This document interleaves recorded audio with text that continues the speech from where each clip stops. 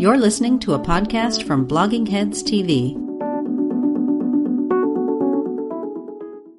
Hi, welcome to Culturally Determined on Blogging Heads TV. I'm your host, Aryeh Cohen-Wade, and my guest today is Rebecca Panovka. Rebecca, could you please introduce yourself?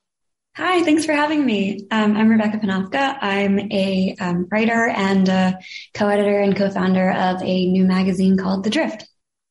Thanks so much for coming on today. So we're going to be talking about an essay that you published in Harper's recently, and the headline is Men in Dark Times, How Hannah Arendt's Fans Misread the Post-Truth Presidency. The link will be below. I thought it was really interesting, so thanks for coming on to talk about it. So why did you decide to write this piece? What was the origin of it?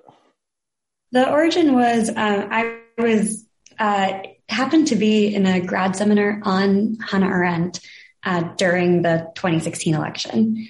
And the perfect place. The perfect place. The day after, well, yeah, or not. The day after the 2016 election, I, literally had to get up and read a few chapters from The Origins of Totalitarianism, which I did not do. Kind of stumbled pretty groggy to my seminar.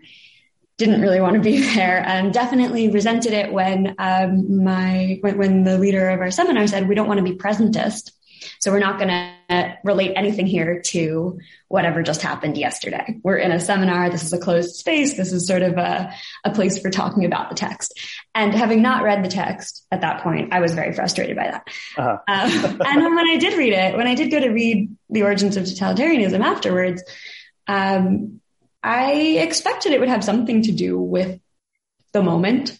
This was sort of a week when everyone was talking about resistance. David Remnick was writing in the New Yorker about the need to resist. Everyone was talking about Trump as though this sort of state of exception had occurred. I sort of read the text hoping it would be helpful, and it was not. You kind of get to a line where you're like, okay, maybe that's a little bit similar. And you'd read on for a few more sentences and the connection would totally fall apart.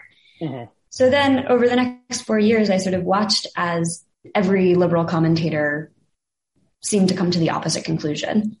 Everyone, she was just quoted absolutely everywhere. Every major publication treated her like this sort of prophet. And treated her words like they were sort of gospel truth. So you'd have these sort of cherry-picked quotes that would essentially be in service of making pretty basic liberal points, like, it's bad that we have a president who lies to us all the time, which you don't really need Hannah Arendt's help to say. Right. And it started to annoy me because what I realized over the course of the administration is not just that they're misreading Hannah Arendt, which from my perspective, who cares? People misread philosophers all the time. And sometimes that's productive. But actually that it was letting people misread Trump and misread the current situation, make it more complicated than it was. Mm-hmm. So I wanted to write a piece about it. And that's the origin. Okay. So deep with at the very beginning of the, formal Trump era, the kernel was planted for this. So years in the making. And so, maybe would it be possible just to give a brief capsule of who Hannah Arendt is for someone probably who maybe has heard the name but doesn't know exactly who she is? And I should say the only work of hers I've read is Eichmann in Jerusalem, and I read it almost literally 20 years ago in my freshman political science philosophy class. So I'm not versed in her work basically at all. But I do remember Eichmann in Jerusalem pretty strongly. And so who is she? Why does she matter? Sure. So she was a German Jewish philosopher. She was studying with Martin Heidegger and had an affair with him as well. And World War II happens, Hitler comes to power, she flees Germany and comes to the US. Heidegger becomes, at the same time, a Nazi. And Heidegger, for those who don't know, is sort of this kind of giant of German philosophy.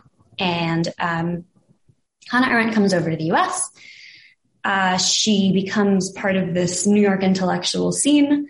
She writes for all the kind of the magazines and kind of knows all of these big mid-century names. She sort of helps to introduce European modernism in a certain way. That's not really what she's known for, but she did it. And she writes a few really big works of theory or philosophy. As she writes, The Origins of Totalitarianism is one of the things she's most famous for. It's essentially an attempt to account for the rise of Hitler. And she accounts for the rise of Hitler by tracing the quote unquote subterranean trends. Essentially what's going on under the surface of German society for the sort of 100 years preceding Hitler's rise. So she talks about anti-Semitism, not just actually in Germany. She talks all through Europe, talks about anti-Semitism. She talks about imperialism, and sort of the imperial project and how these things build the intellectual mood for something like Nazism to appeal. Mm-hmm.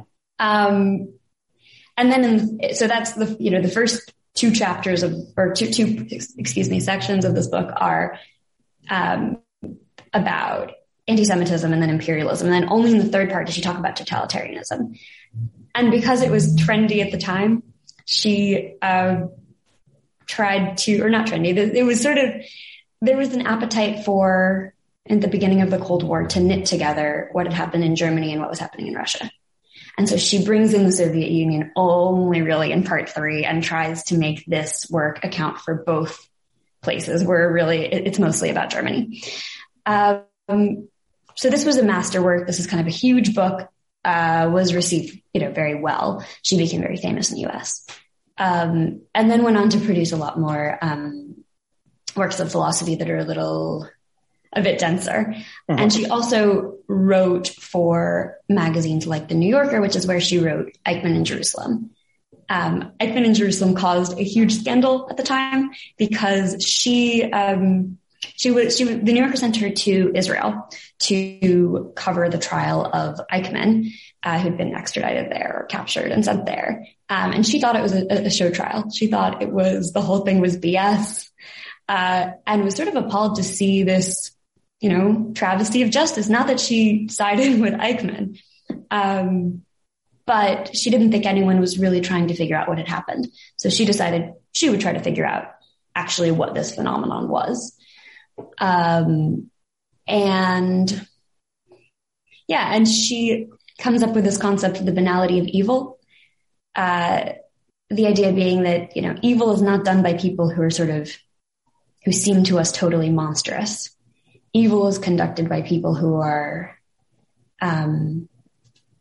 not looking at the full picture, neglecting to judge whether they're doing something right or wrong, whether the systems they're helping to further are good or bad. Mm-hmm. So Eichmann designed a lot of the final solution. He's one of the kind of architects behind this, and he's just sort of like a bureaucrat. He's just sort of figuring out the best way to transport Jews. And she's sort of like, oh, this guy's not actually thinking about whether it was right or wrong. He's thinking like, what's the best way to transport people to this place? Right. So he was sort of in charge of like the rail aspect of transporting, Jews to concentration camps. So, and I mean, banality of evil is maybe her most famous coinage, and certainly people probably who don't know who she is have heard that term. But keep going, because the reaction to Eichmann spurred further work of hers. Totally explosive reaction. Not everyone. Jews in the US reacted really badly to Eichmann. To the point where, my Jewish grandfather was still upset that I was writing about Hannah Arendt a few years ago. But not upset, but this was his main reaction. Essentially, she had a few lines in there that I blamed certain Jewish leaders for not doing more, not fighting against for collaborating with the Nazis. And the reaction doesn't seem to me to be so much to what she said in the text, but just to the fact that she wasn't sort of towing a party line. And that's what she felt at the time too. So there were all of these rebuttals. There were kind of book length rebuttals to what she had written, kind of totally trying to take apart every fact. And there were some errors, but she felt that she was a truth teller under siege by people who wanted to promote an official image. And yeah, I get into some of that in the article as well. Yeah. So correct me if I'm wrong, but there has been like more contemporary critiques of Eichmann in Jerusalem saying that like she did get some of the stuff wrong related to how involved Eichmann actually was in like the actual extermination of Jews, how much of a committed ideological Nazi he was. Maybe these are documents that weren't available at the time. But so I think the banality of evil is that phrase, like maybe some people think it doesn't apply to, like this guy's just flat out evil, even though he's just a bland looking, bald man with glasses. Like he actually, like he knew what he was doing and he was committed to the extermination of, European Jewry as the Nazi party was. Yeah. So there are a lot of factual problems in Hannah Arendt's writing, which is sort of one of the funny reasons that she became this like patron saint of fact checking over the past 4 years. Yeah, and you start the piece by noting that she hated being fact checked by the New Yorker. I think maybe that's not super unusual. I think they're renowned for their very close, proofreading and fact checking. But she thought this was sort of she was not happy with how closely they were, picking apart what she wrote. Yeah, and I was pretty annoyed to be fact checked on this piece too. So. Yeah. Okay. So a comment, many writers don't like, so line by line and seeing what's what. But, I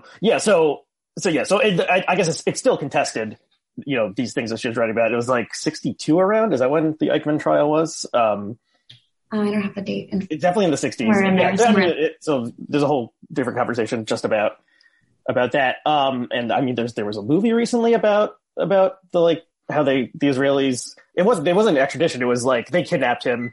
He was in Argentina, right? And they, figured out who he was and confirmed his identity, and then like grabbed him and flew him to Israel. And so there's all these questions about like, one of the themes that I remember from the book was, what right does Israel have to be the prosecutor of this individual when like Israel didn't exist when his crimes were committed? And, and they just plucked him off the street or whatever, and so on and so forth. So there's a lot of stuff in there that people still are arguing about. Okay, so one of the quotes that you pull out, and this is one of the ones that circulated a lot during the past 4 years. This is Hannah Arendt. The ideal subject of totalitarian rule is not the convinced Nazi or the convinced communist, but people for whom the distinction between fact and fiction, i.e. the reality of experience, and the distinction between true and false, i.e. the standards of thought, no longer exist. And so a lot of people thought that told us something about, life in 2018 in Donald Trump's America. Do you, yes or no? What do you think? Yeah. I think it's easy to read that and say, okay, the ideal subject for totalitarian rule is somebody who doesn't know how to tell the truth between truth and fiction. And that this relates to people who are unable to tell like fake news on Facebook from real news on the New York Times website or something. But it's not really what she if you actually read even that sentence kind of closely, what she's saying is the ideal subject for totalitarian rule is not somebody who, like Heidegger, her mentor, was a convinced Nazi, a guy who actually believed in the sort of philosophy of Nazism, insofar as you could call it one, right? Not someone who has faith in the ideas and can therefore question them and argue and debate about the implementation and whatever, but someone who is willing to just believe whatever the leader says.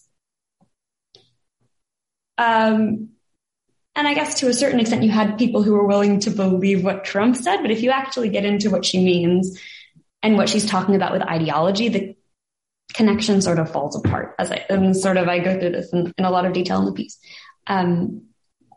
But essentially what she's talking about with ideology is a leader who, maybe I should back up. In a totalitarian regime, the leader takes an ideology and basically creates a fictional world based on that ideology. Creates a fictional world, and then everyone in the regime, all the subjects of the totalitarian rule have to play along with the rules of this fictional world. And so does the leader. Everyone has to just has to play a game of pretend altogether. And there can be absolutely no contradiction. There's nobody inside that's contradicting it. And this is enforced by internal terror and outward aggression. And everyone is just playing along. And that, we can kind of clearly see that was not the situation we had here in the United States. There were always dissenting voices. Trump never had a kind of monolithic narrative. And he didn't really have an ideology that he was using to create a kind of world of total consistency. What she talks about is, this fictional world has to be totally internally consistent. Which is sort of where totalitarian regimes run into trouble, because total consistency is impossible in the actual world. Facts change, the cracks appear in the narrative. And as cracks appear in this facade, the thing that she really worries about, as cracks appear, these ideal subjects start to see that there's something not quite right, start to see that the official story is a little bit wrong.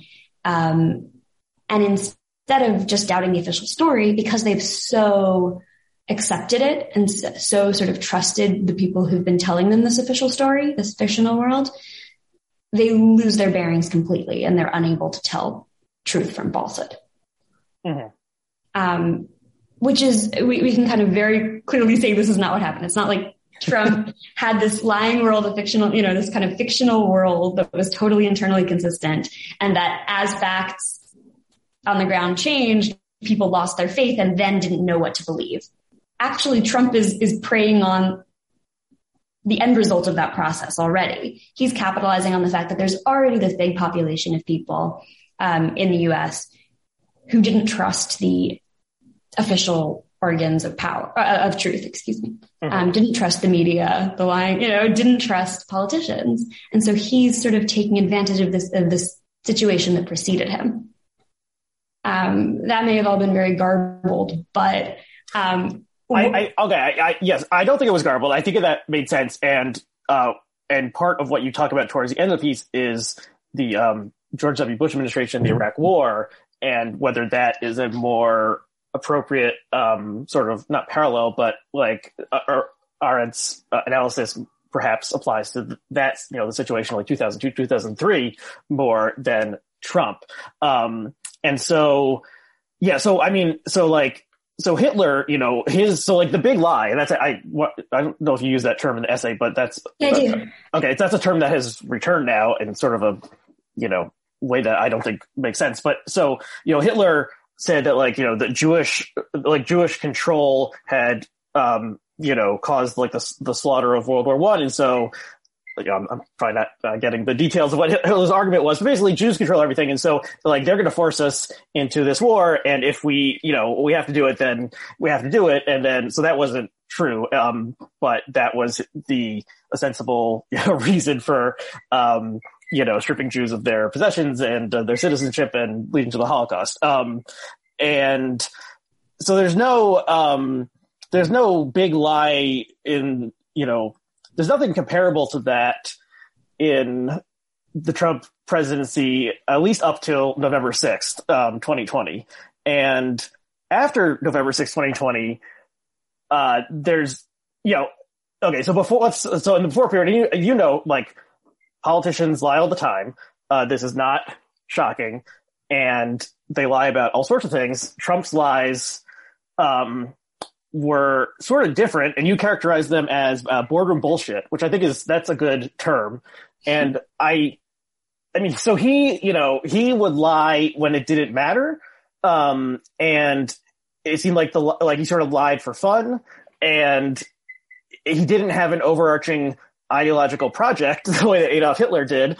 The only thing he cared about was making himself look good and like get attention on television stuff, in my opinion. But so, and something that I remember reading a couple of years ago is that Trump has been deposed a couple times under oath, and one time he basically a lawyer was pinning him down about numbers he had said publicly about income on various real estate projects, and he had like inflated the numbers, but only like 30% or so. He wasn't, so back then, this is probably like the 80s or 90s, he wasn't like, Trump Plaza Hotel is the greatest thing on earth. He was like, we made like 35 million instead of 20 million. Yeah. So these are not the sorts of lies comparable to, Jews controlling world history and manipulating, European civilization. So we have to wipe them out. This is, boardroom bullshit is a good way to put it.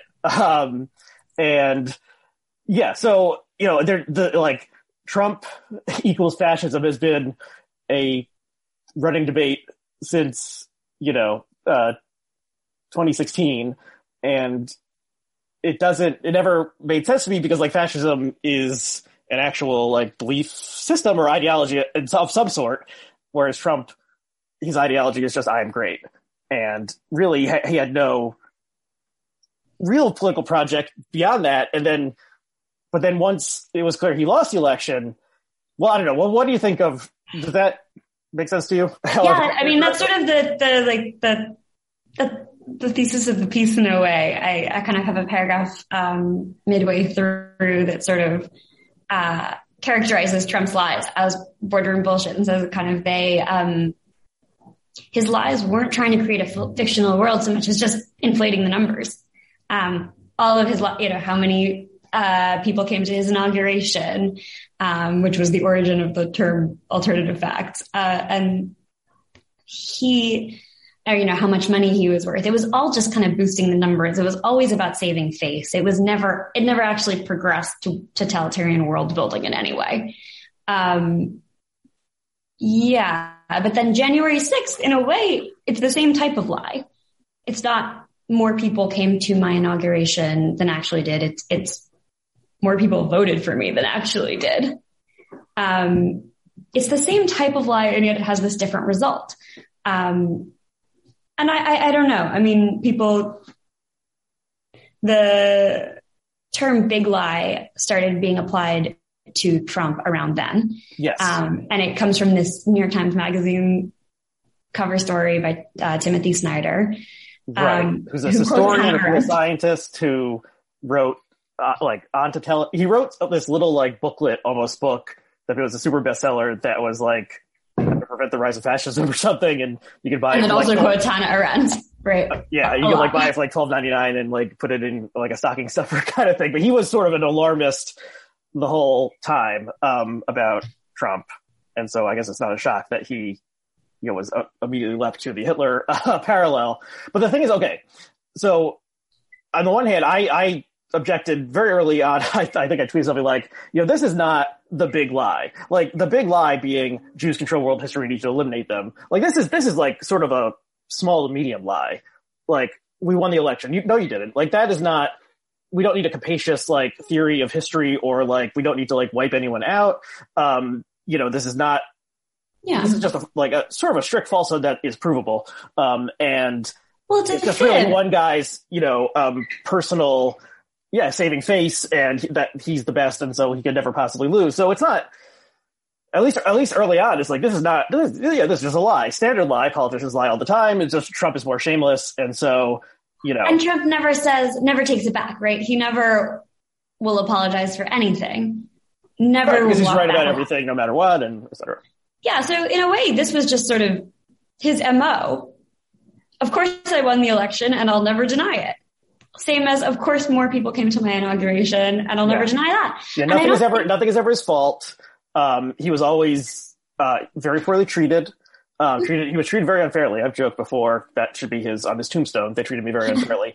And so he's both the eternal victor and the eternal victim. I mean, the victim part perhaps has some parallels to, fascism's rise, but where it's like, they stabbed me in the back, except in this case, it's Mike Pence stabbing him in the back instead of the Jews stabbing the German negotiators in the back in World War I. But it's always with Trump, it's always stupider, more absurd, more like sort of grotesque, and just dumber all around than what happened, more farcical than what happened in world history before Trump. Yeah. And I mean, January 6th, I think was scary because it revealed the fact that these people, that there was this population, this group that was living in a kind of dream world that thought it would do anything to like walk into the Capitol and hang out for a while and make a mess and scare everybody. But there was no plan for an actual coup. If you wanted to organize a coup, if Trump had wanted to go and be some sort of totalitarian, he probably, he could have spent the entirety of his administration laying the groundwork, making nice with all of the generals. He's far too lazy and stupid to successfully, or even try something like that. I mean, he during the period between November 6th and January, or whatever, the election day of January 6th, like he was golfing, once a week or something. Like this was not like poring over the maps and so forth, trying to figure out like how we can seize the regional capitals. He doesn't want power. He doesn't ultimately. He wants attention. Yeah. Okay. I think we're on the same page about that. Yeah. Yeah. He wants people to think he won the election. He doesn't actually want to have to organize a coup. He doesn't want to be known as someone who had to organize a coup. Yeah. I mean, but also organize a coup, that's a lot of work. I mean, you gotta like the military has to be on your side, a lot of organization, waking up. I think it's not so much work as strategy. He shoots from the hip. And his lies are also, I mean, this is why the kind of Arendt thing is a total allows for a total mischaracterization of his lies, because he's not planning out what lies would be strategic to tell to serve the ultimate aim. He's just lying. Yeah, he's just saying whatever. He's making up as they go along. As he goes along. In the moment, whatever he needs to get people to pay attention to him, and there's this thing that he said at some point that got repeated often, which was like he realized early on when he was doing his rallies that he could look at the cameras and see the red dots for when that meant he was streaming live, and so he could tell when the red dots turned off, that means the cable news networks were not carrying it live, and so he would say something crazy, and then they would like break in again and be like, "Oh, Trump says that Hillary Clinton ate an elephant," and then they're like, "That's and then CNN covers that again." So I mean, one of his talents is really for grabbing attention and manipulating the media in this very stupid way. But yeah, so it was never like January 6th could never succeed in any sort of traditional way that a coup could, because, the military wasn't like, you have to have the military for a coup to work, because the military can just step in and take power. And also it was just so disorganized. There, like some people had some sort of plan, but it wasn't a plan that would result in Trump staying in power. It's possible that their plan could have resulted in like, senators or congressmen being killed or something, or kidnapped, but all sorts of yeah. But it wasn't like an actual threat to like whatever happened on that day. It could have been 10 times worse, I think. Maybe if they had blown up the entire building or something. But I mean, I remember when it was happening, I was thinking they're going to start setting fires inside the building, and then that's going to be really bad. But that didn't happen because I mean, like they didn't want to do that, or just like it wasn't. So many people were just there, sort of taking selfies and hanging out and live streaming and so forth. So it was like it's this very postmodern farcical event, in my opinion, but like still a serious thing. But then, okay, so I'm on board with you, I think largely for your thesis, and maybe even after January 6th. But then things have been changing over the past couple months, because the lie is getting bigger. It seems to me, because more and more people have to pretend. If you're a GOP like official, probably, unless you are like nuts, that he did, like there wasn't a massive fraud. No states are going to be overturned. He's not going to be appointed. Like, the MyPillow guy thinks that like on some day Trump is going to it's going to either become president once again, or it's going to be revealed he was president the whole time. So if you are not a crazy person, you understand that isn't true, and that these are all lies. But you have to pretend, because they're all scared of Trump turning against them. And I mean, he can't send an angry tweet anymore, but he can say like, Liz Cheney, you turned on me and I hate you. And so she loses her positions of power within the party. And so they all have to, like the entire GOP basically at this point is committed to keeping this false narrative going, even though 98% of them know that this is false. And it's all to flatter the absurd, thoughts of this demented sociopath who was president for 4 years. Maybe I overstate that a little bit, but I think that's basically true. Have things of the past couple months, changed any of your thoughts about this? I don't know. I think, we have no idea what's going to happen. I don't think we can really use our kind of analysis of Trump's lies to figure out what's going to happen. It could be dangerous. It always could, the situation could get very dangerous. If Trump were younger, I would be more scared about it.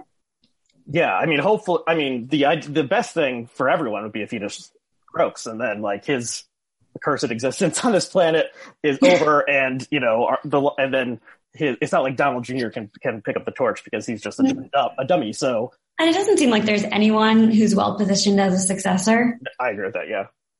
It very much is around Donald Trump. It's a sort of cult of personality, but much more pathetic. And so there's a lot of people who are talking now about Trumpism without Trump and who could possibly lead this movement. Could it be Ivanka? Could it be JD Vance or something? But there is no Trumpism without Trump. There's just ism, and then but there is no Trump policy. It's just ego. It's not ideology. Yeah, it's just he's the best. And so once he's dead, which will happen at some point, inshallah, then there's nothing left. And so maybe the GOP becomes more immigration restrictionist and more sort of xenophobic towards, people crossing the border to work or something. But the essential Trump charismatic kookiness is not going to be replicated by anyone else, I don't think.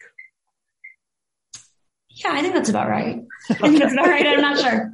I'm not not to use Hannah Arendt as gospel at all, but the note I end on in the piece and one of her big points is that we shouldn't. She's very skeptical about predictions, right. And especially about using what's happened in the past to try to predict the future. And I'm always a little wary about predictions myself. Maybe not because Hannah Arendt tells me to be, but it did seem like a good way to end the piece. Right. I don't know what's going to happen next. I don't either. I'm almost, it's, Hannah Arendt maybe wouldn't have been suited for the Twitter era where if you state something definitively, then that's a good way to get retweets and saying, well, I don't know what's going to happen. No one is going to retweet that. Probably. But I'd just be pretty confident that he's not even going to run in 2024.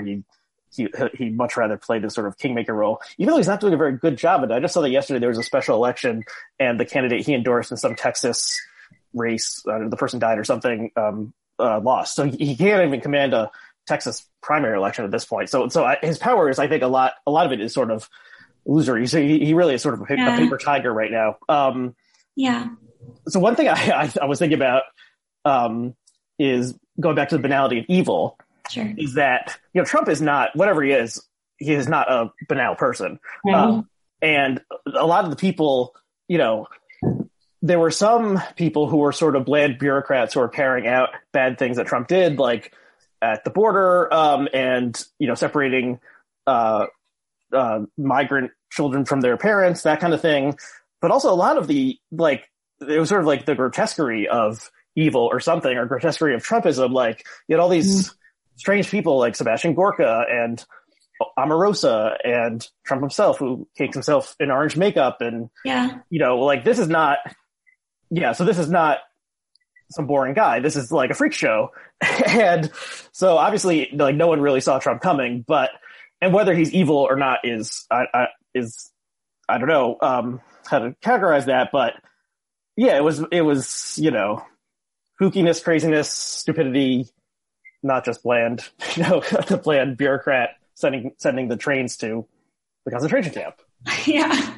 I mean, Hitler wasn't really banal either. Excuse me. Right. I don't think banality of evil can be really a catch-all term.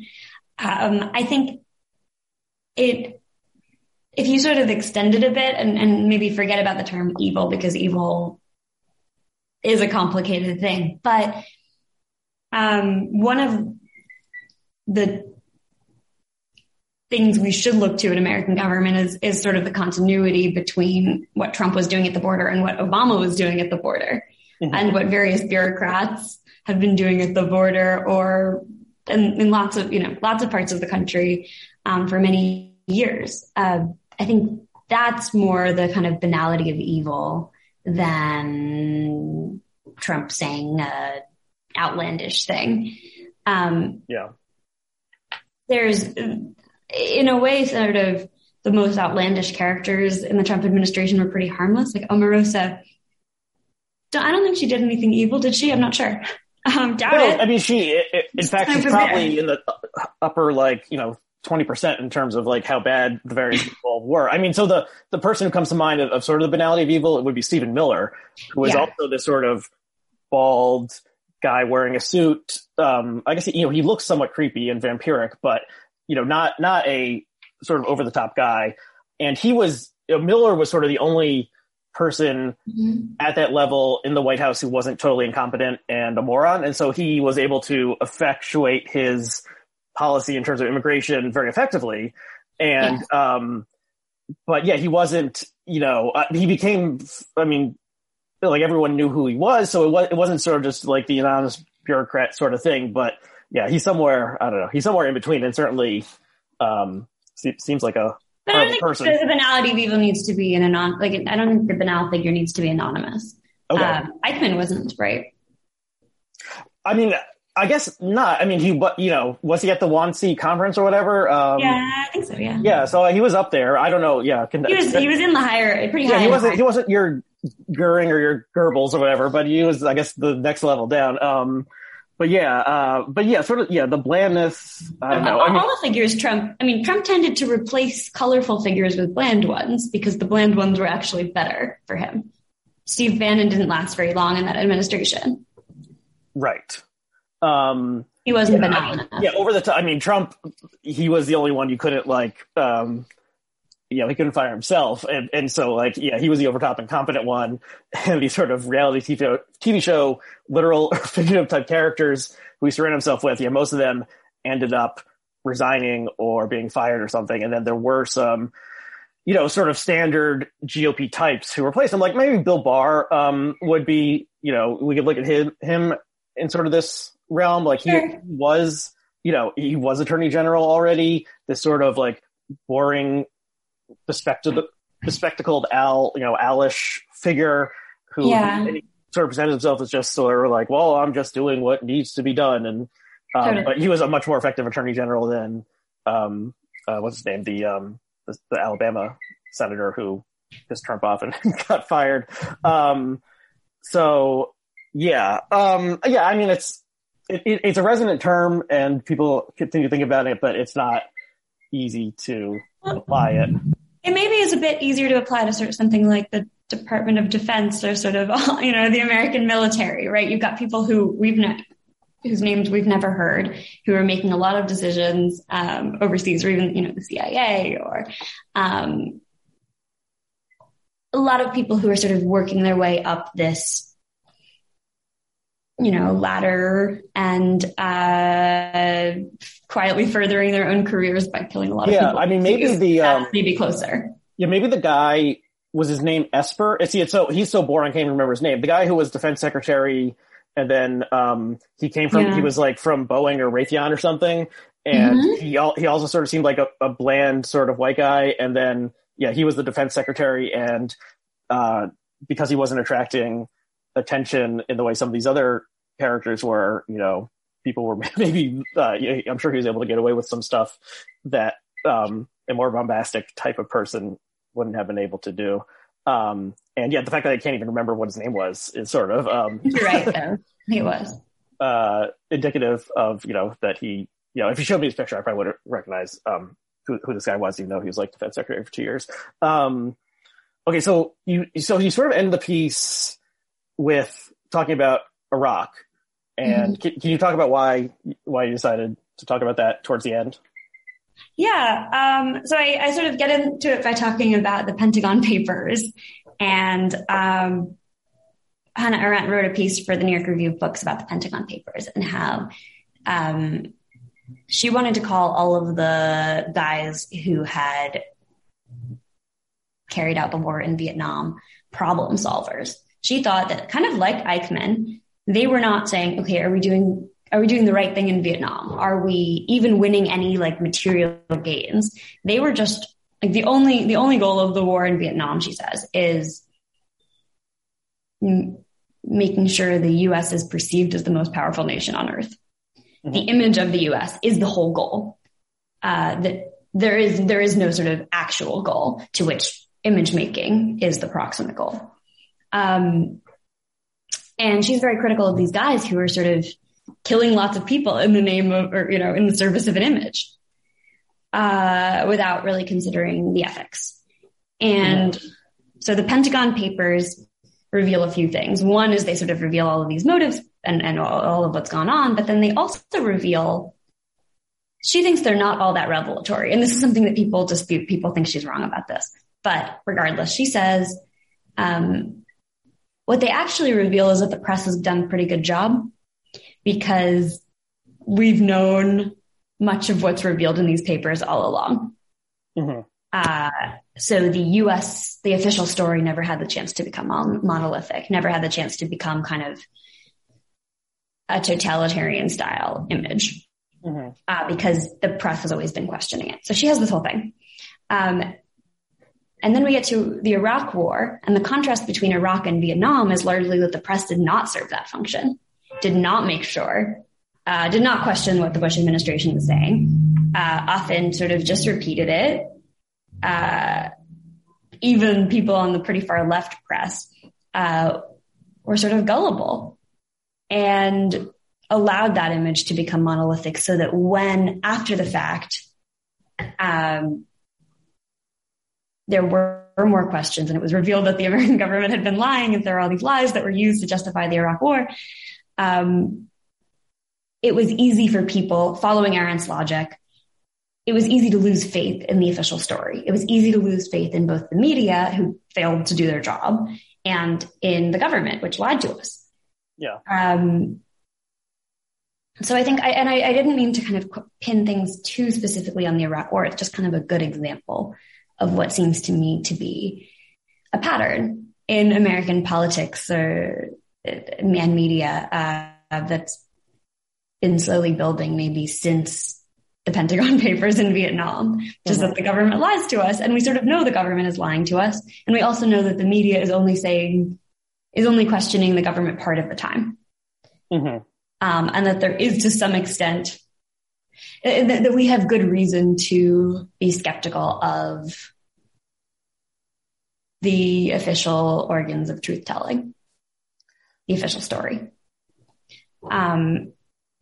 So I kind of went off of something that Arendt's former assistant said during the Iraq War, calling back to her theories and calling back to what she said about the Pentagon, about Vietnam, and thought actually that is a good explanation maybe for why people are so skeptical now, or why people are willing to believe somebody like Trump, or don't really care if he's telling them the truth or not. Mm-hmm. Because they sort of, people would always say that Trump was saying the quiet part out loud. The quiet part, which means that we already sort of know that politicians are lying to us all the time. Mm-hmm. He was in a way not lying better than they were or lying more. He was lying badly. Yeah. So I sort of wanted to use the Iraq War to question whether post-truth was something new. Like, what is new about post-truth, or why is this the post-truth era if we've been lied to consistently for a long time?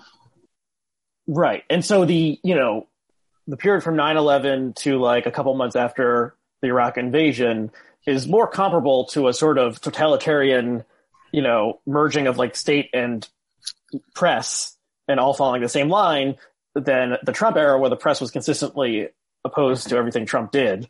And I mean, like Trump did. I mean, Trump talked constantly, and sometimes he did say things that were true and that no one else could say, at least in the GOP. So one of those things was during some debate, Trump was insulting George W. Bush, and Jeb Bush said, well, my brother, he kept us safe. And then Trump said, no, he didn't. 9/11 happened. And so that no one else could have done that. And that actually is true. Like, George Bush did not keep us safe because 9/11 happened on his watch. So he was able to, like, as a, inveterate taboo breaker, he was able to break some of the GOP taboos. And that probably attracted some people, like some primary voters who were like, wow, this guy does call it like it is, because he's not afraid to violate the, sacred, go along with the party line on this sort of stuff in the way that the rest of, Marco Rubio and Ted Cruz would have never said something like that. And so that was part of his appeal. And yeah, I mean, there's an argument that if the Iraq war had never happened, then there's no way Trump would have been able to attain power, because, the GOP was so, discredited, and also the instability in the Middle East fueled this refugee surge from people in the Middle East to Europe, and that sort of added to the hysteria around like immigrants coming to murder us and so forth. And yeah, so I think that is the counterfactual. You could think about it and ponder whether no Iraq war, no President Trump ever, but it would have even been considered.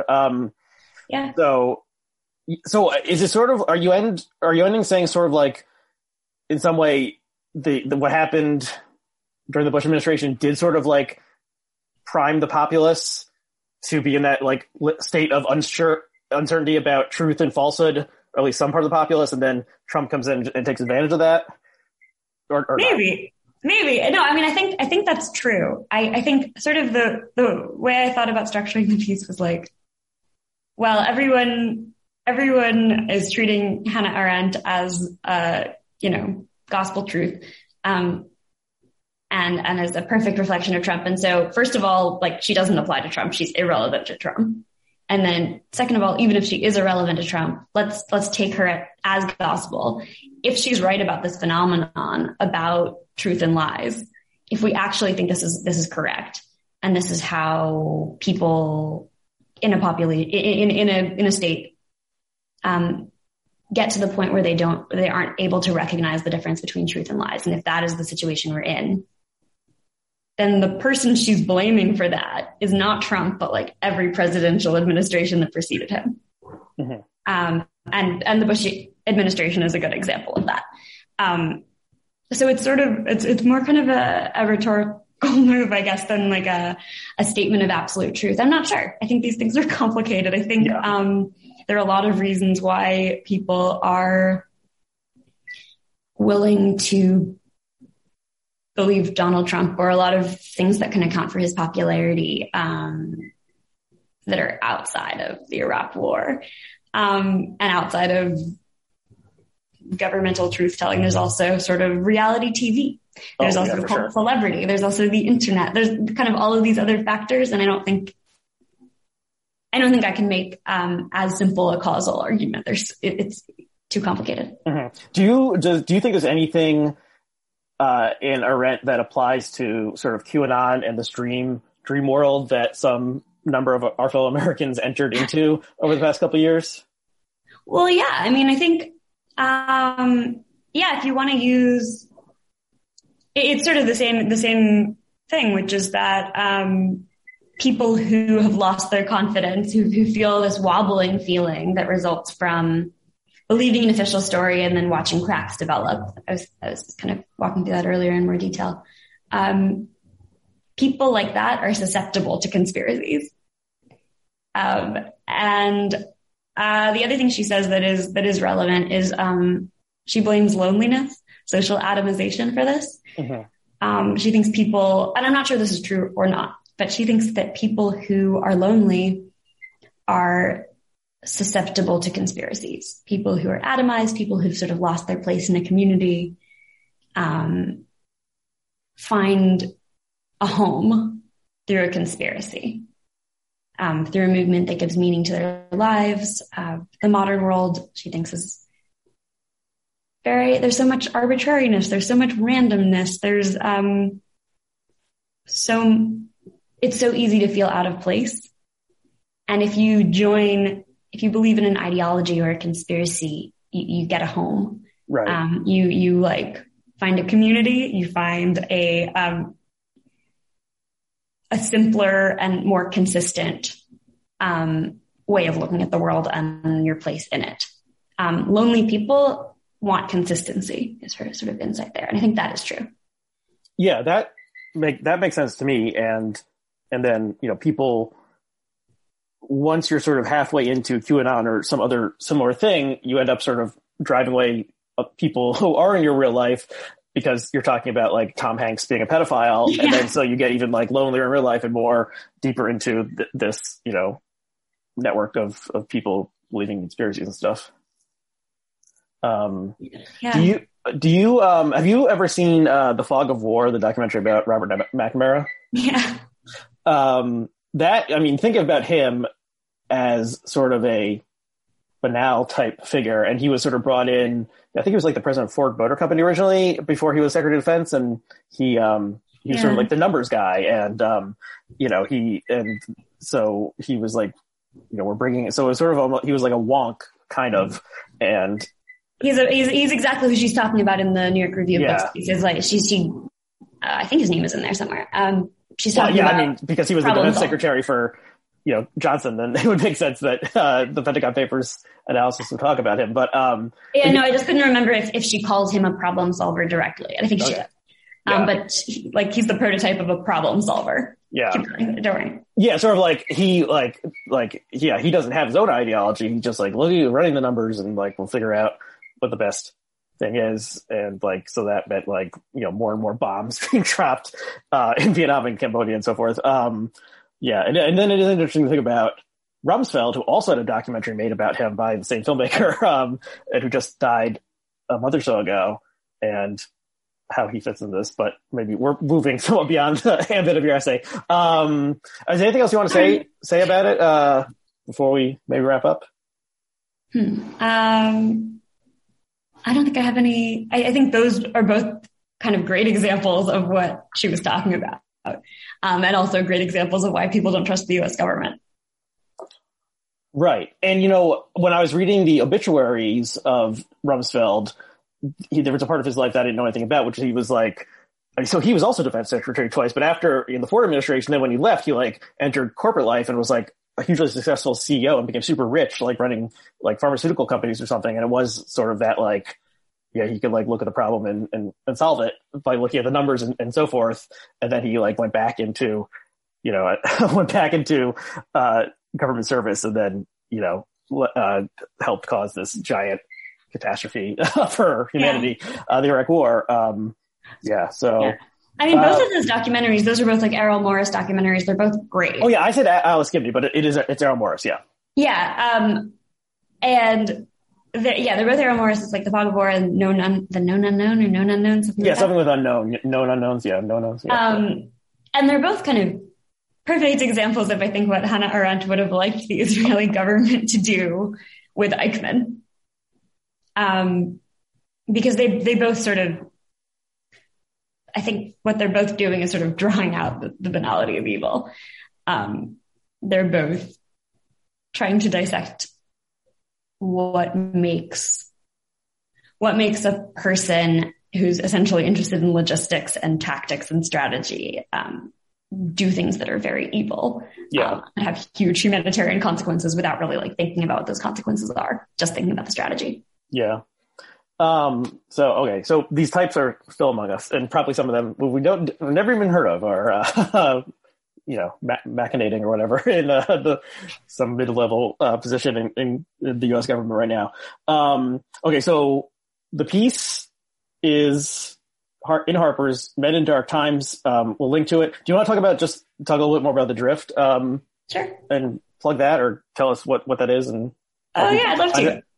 You should go to thedriftmag.com, which maybe could also be included in if there's room for more than one link. I don't know. Yeah, so then we'll include the link to that.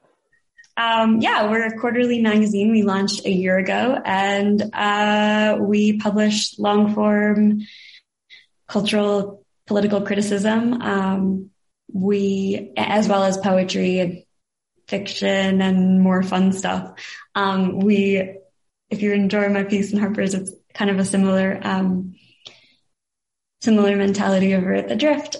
We aim to publish new writers who haven't gotten a lot of exposure and who haven't necessarily gotten a chance to publish in big places. Please read us and please pitch us. We respond to every pitch that we receive. We're interested in publishing people who have not sort of been absorbed into the media Twitter sphere, where everyone can too often seem like they're saying the same thing. The magazine very much came out of our sense. I started it with a friend and then some other friends have come on.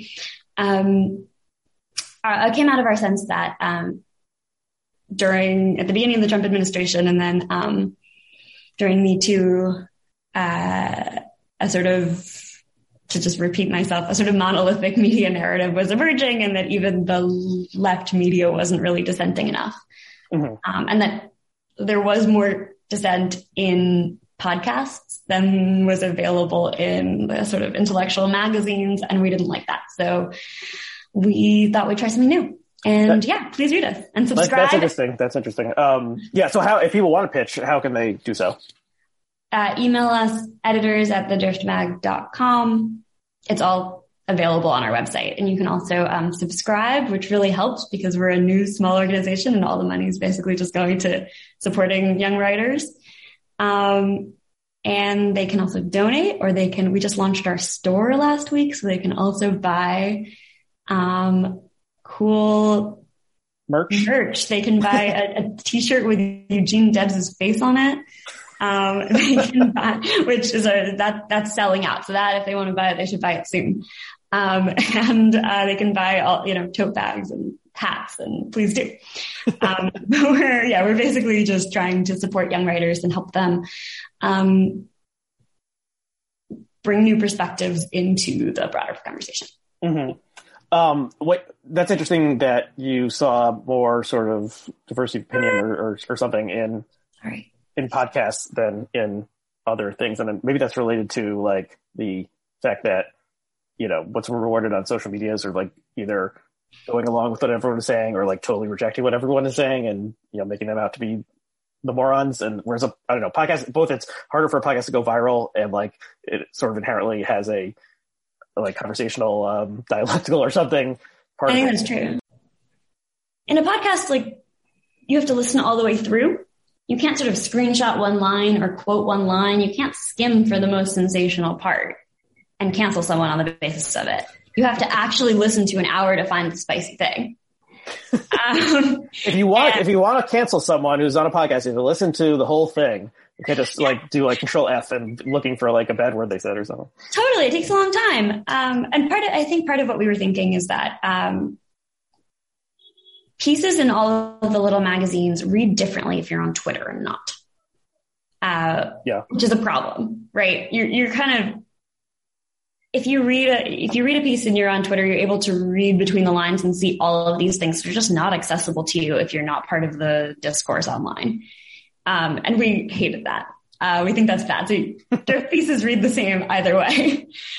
We try to really avoid that. And we try to make sure we're not only catering to this sort of,